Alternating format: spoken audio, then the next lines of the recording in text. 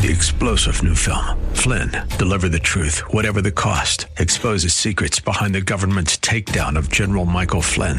Flynn knew what the intel world had been up to. He ordered the first audit of the use of contractors. This set off alarm bells. He told the truth. He was the most dangerous person for Donald Trump to hire. They had to get rid of Flynn.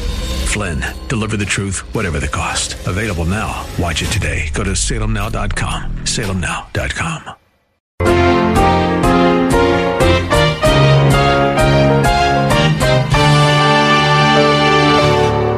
Now think about that for a moment. It's easy to just say, oh sure, they were teaching them. There's only 12 apostles. There are over 3,000 people. As someone has said, there must have been nights when these men fell into bed thinking that they could never utter another word.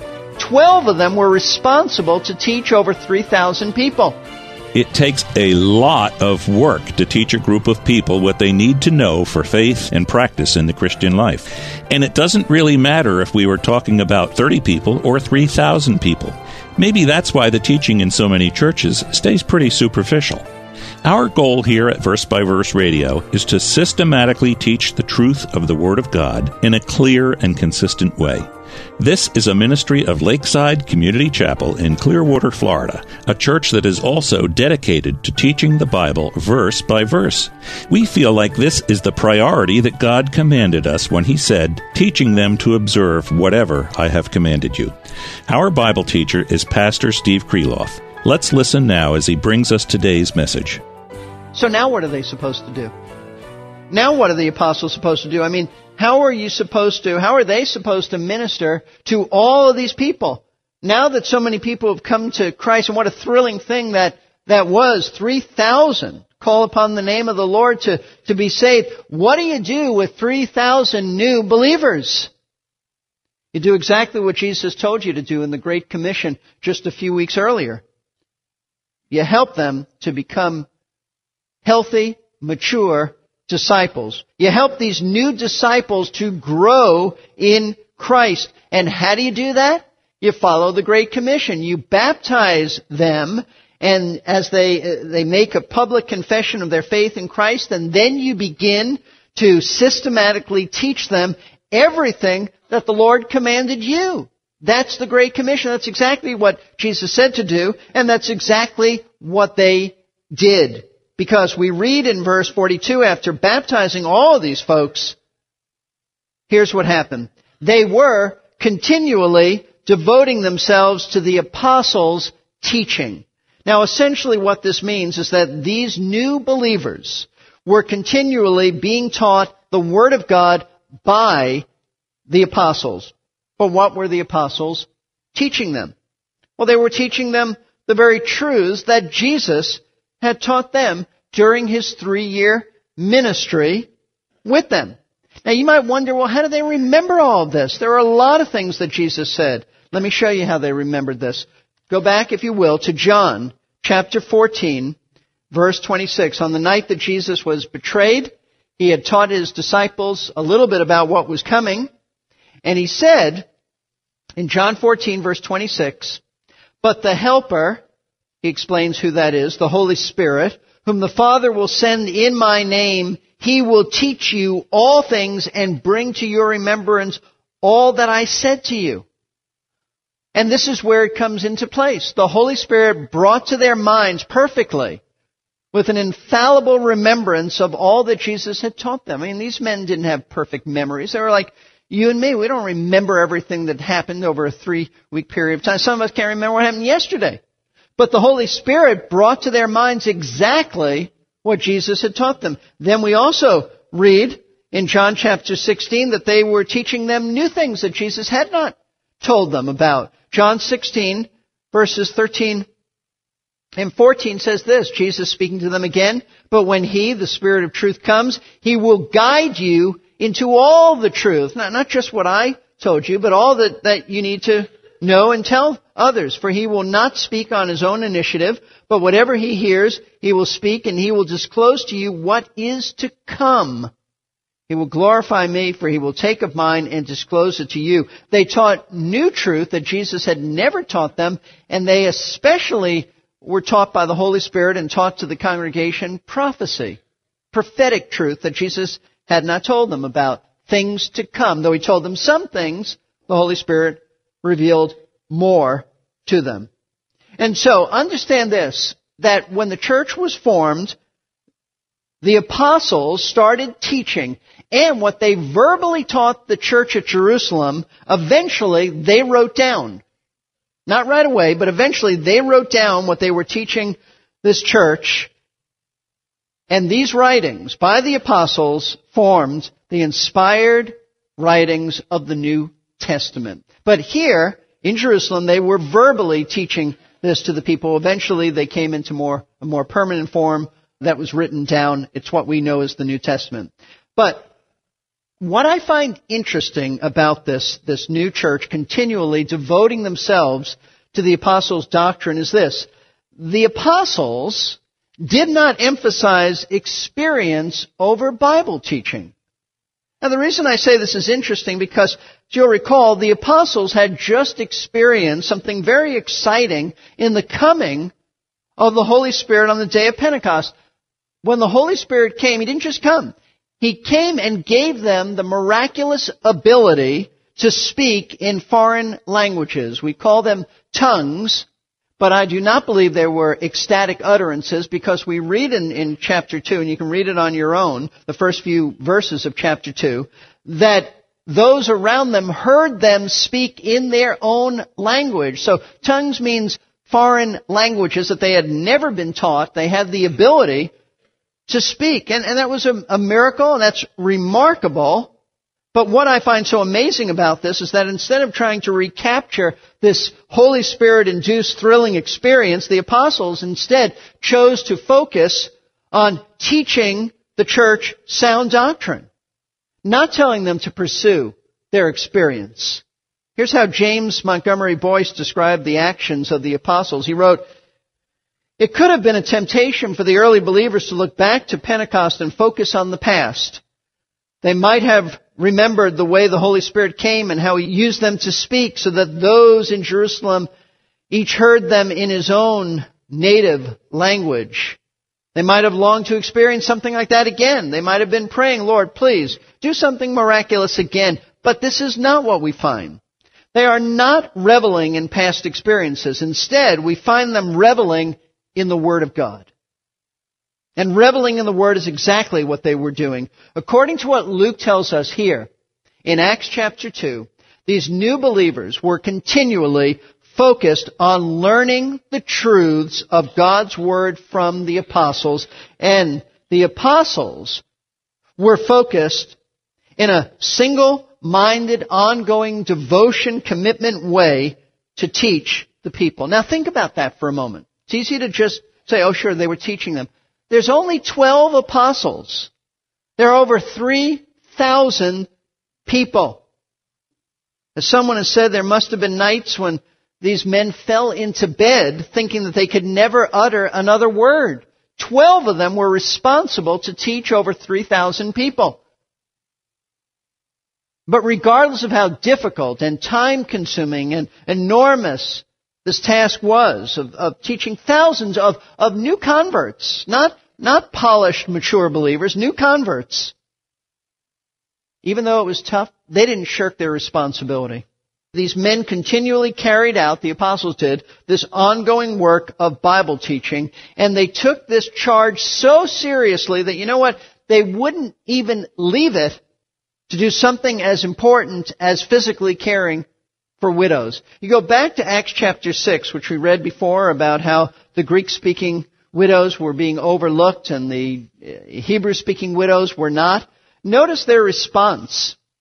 I mean, that's a serious thing, and they understood the importance of taking care of widows.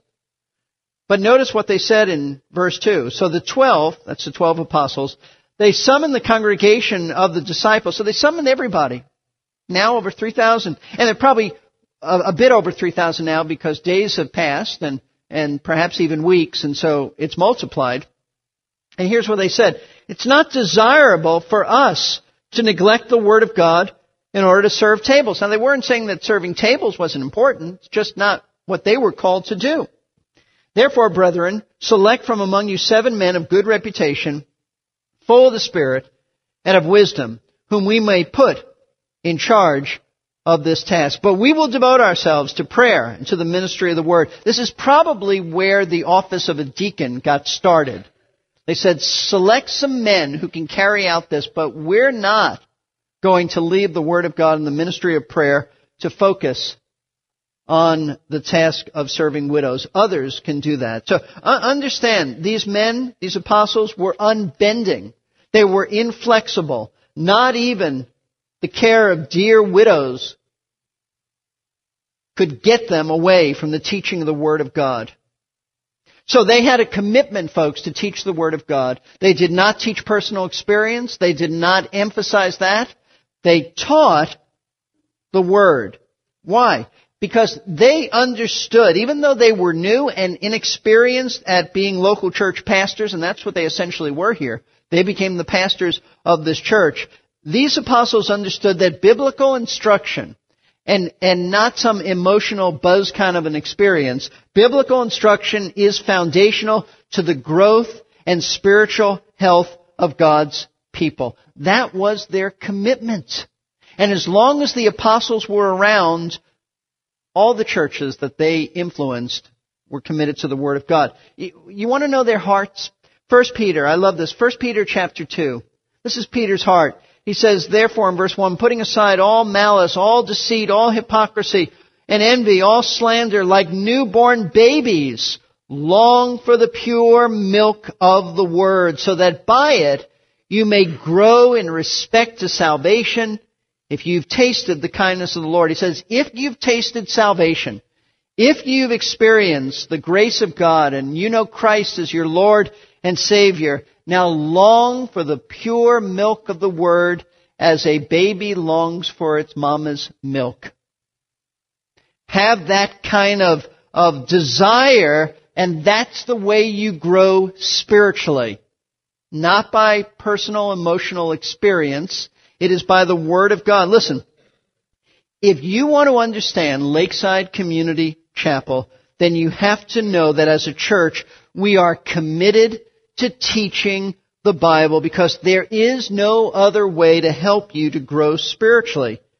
See, in spite of the many wonderful activities that local churches may carry on, there is no substitute for the straightforward exposition of Scripture, because nothing else will help you to grow in Christ-like character more than understanding and applying and implementing the Word of God in your life. And that's, folks, what we're talking about. When we speak of spiritual growth, we're talking about growing in character like Jesus Christ.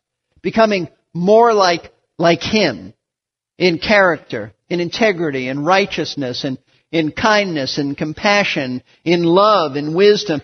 That's what spiritual growth is.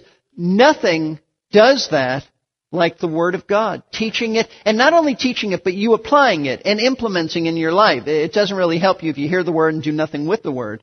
That's why James says don't simply be a doer of the Word, or a hearer of the Word, rather, be a doer of the Word. This is why as the early church grew and they spread and developed, we read in the New Testament, they never departed from the priority of teaching the Word of God, at least as long as the apostles lived. I mean, the church deviated from that once the apostles began to die off. That's because they went in the wrong direction. But while the apostles were alive, their priority was making sure the Word of God was taught. Let me show you this. You look at Titus chapter 1. While you're turning there, let me say this. In 1 Timothy 3 and Titus chapter 1, the Apostle Paul presents about 20 qualifications for elders. Elders are pastors. And what he does in this, one of the qualifications he says is that all elders are to be able to teach, meaning that they all have to be gifted to be teachers, not just the guy in the pulpit on Sunday, not just the pastor teacher. They must be apt to teach the congregation. 1 Timothy 3:2 says that exactly. An elder must be able to teach. Titus 1 verse 9 expands on that. Remember, we're talking about all elders, not just a man who's been to Bible school or seminary and is now in the pulpit. All elders. He says this, verse 9, holding fast the faithful word which is in accordance with the teaching, so that he will be able both to exhort in sound doctrine and to refute those who contradict. It means that all elders need to know the word well enough and be apt to teach well enough that they can refute error and build up believers in sound doctrine. Paul also told Timothy that while he, meaning Paul, was away from the church at Ephesus, he stationed Timothy there, and Timothy had one primary responsibility, and that was to carry out the public teaching of the Word of God. 1 Timothy 4:13 says this, "Until I come," meaning until I get back to you, Timothy, "of all the things I want you to do, this is it. Until I return, give attention or devote yourself to the public reading of Scripture, to exhortation and teaching." Until I return, Timothy, I want you to get up in front of the people. I want you to read the passage of Scripture. I want you to explain it by teaching it, and I want you to exhort the people to obey it. That's what I want you to do. Now, I also want you to notice something very interesting about the early church and the importance that the early church put upon public teaching and instruction in the Word. Apparently, at the church at Ephesus, where, as I just told you, Timothy was stationed, Paul had left him there for the time being, and he had gone away. Timothy was there. But apparently there were certain women in the congregation who took a leadership role in the church, wrongfully so. And on Sundays, they were teaching the congregation, which included men. So they were teaching men in the Sunday services. Paul forbids that in 1 Timothy chapter 2. He forbids it. In the context of what he is doing is he's talking about how the church is to conduct itself on Sunday. He forbids women from teaching men because that's a role of authority, and God has ordained men to be in the role of authority. But I want you to notice that instead of just forbidding the women to teach men, Paul tells the women what they ought to be doing. It's not simply a negative, it's a negative and a positive. Here's what I want you to do. Notice 1 Timothy 2, verses 11 and 12. "A woman must quietly receive instruction with entire submissiveness, but I do not allow a woman to teach or exercise authority over a man, but to remain quiet." Now, what I want you to see is that Paul states that when the church gathers on Sunday, Bible instruction is to be a key element in the church service. That's the only way you can interpret this when you read that women are to receive instruction. It means that the women are to join the congregation and just sit there and learn. It's not their role to teach, but learn. Now, what that tells us is that the early church, when they gathered, and we don't know all the elements of the early church's services, what they did, but we do understand from this that when they gathered, Bible instruction was a key element in the church service. So, you put this together and you say this. Based on the fact that the church at Jerusalem devoted themselves to the teaching of Scripture, because the apostles did that, that was their priority, and that Paul in his letters placed great emphasis on leaders in ministry teaching God's Word, and that the church services of the early believers included Bible instruction, the only thing we can conclude is that any church that wants to pattern itself after a New Testament era church must make Bible teaching a priority. It's not something we've come up with.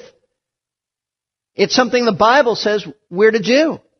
But here's what I want you to understand about Lakeside and our view of Bible teaching. When we speak of a commitment to teaching God's Word, we mean a commitment to teaching the whole counsel of God.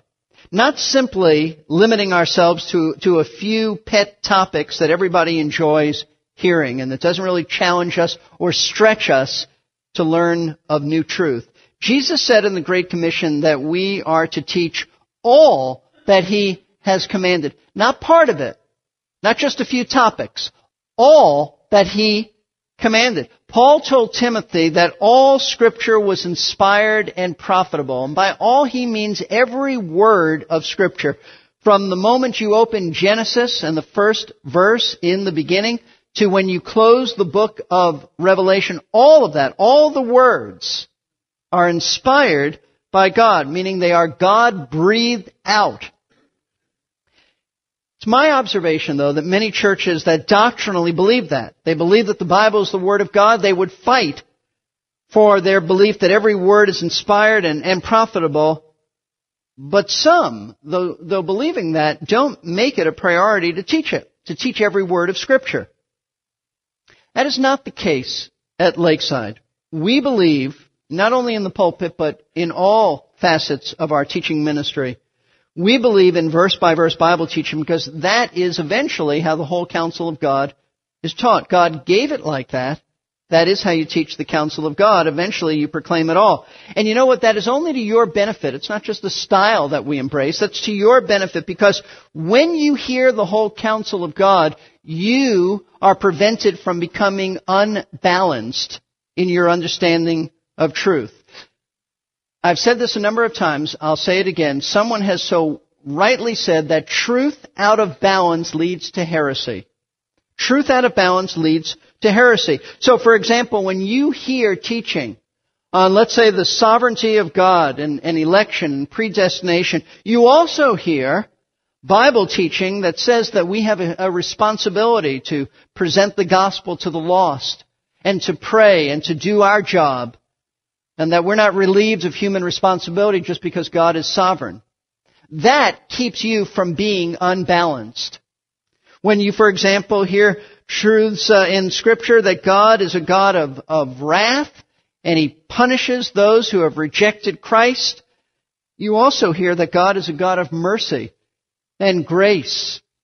And you hear the balance. And that's the way the Word of God is to be taught, so that you don't become unbalanced in any one area and go off on an extreme that Scripture does not teach.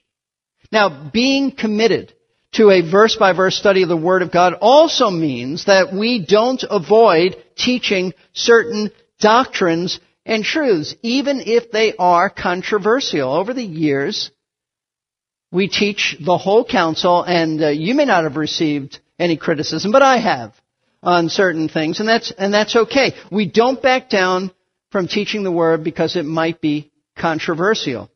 It also means that we don't water down certain Bible truths in order to avoid controversy.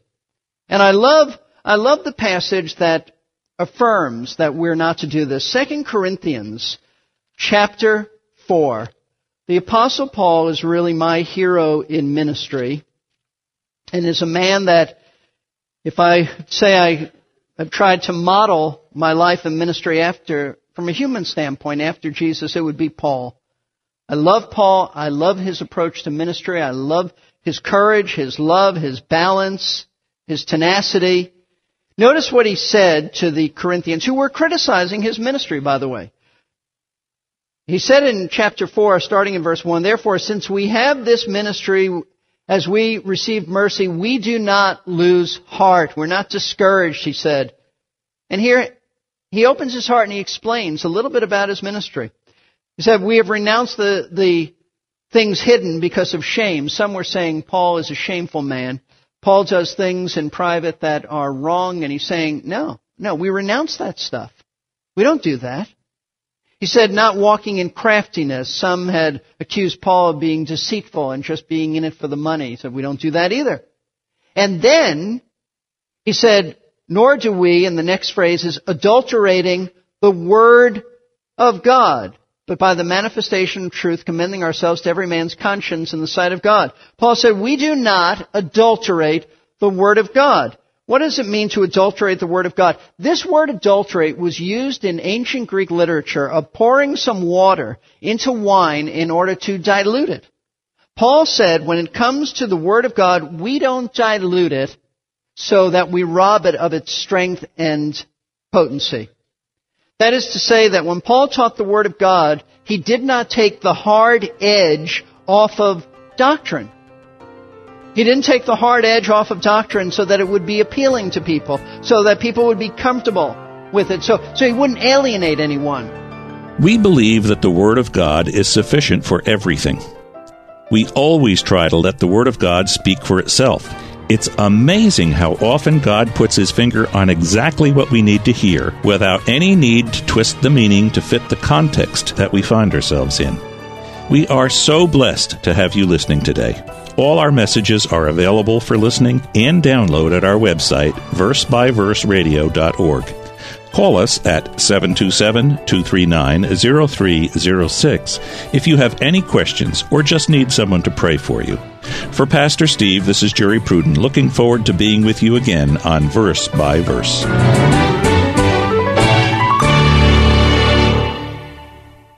Three-star General Michael J. Flynn, head of the Pentagon Intelligence Agency, knew all the government's dirty secrets. He was one of the most respected generals in the military. Flynn knew what the intel world had been up to. He understood its funding. He ordered the first audit of the use of contractors. This set off alarm bells. The explosive new documentary, Flynn, Deliver the Truth, Whatever the Cost, uncovers the facts behind this scandal. Flynn told the truth. He was the most dangerous person for Donald Trump to hire. I find out the worst enemy that I'm going to face in my life is right here in America. They took my assessment and they wanted me to change it. And I was like, I'm not changing it. They had to get rid of Flynn. With in-depth interviews, archival footage, and never-before-seen personal records of the man behind the headlines. I just felt like I was drowning. Flynn, Deliver the Truth, Whatever the Cost. Available now. Watch it today. Go to salemnow.com. salemnow.com.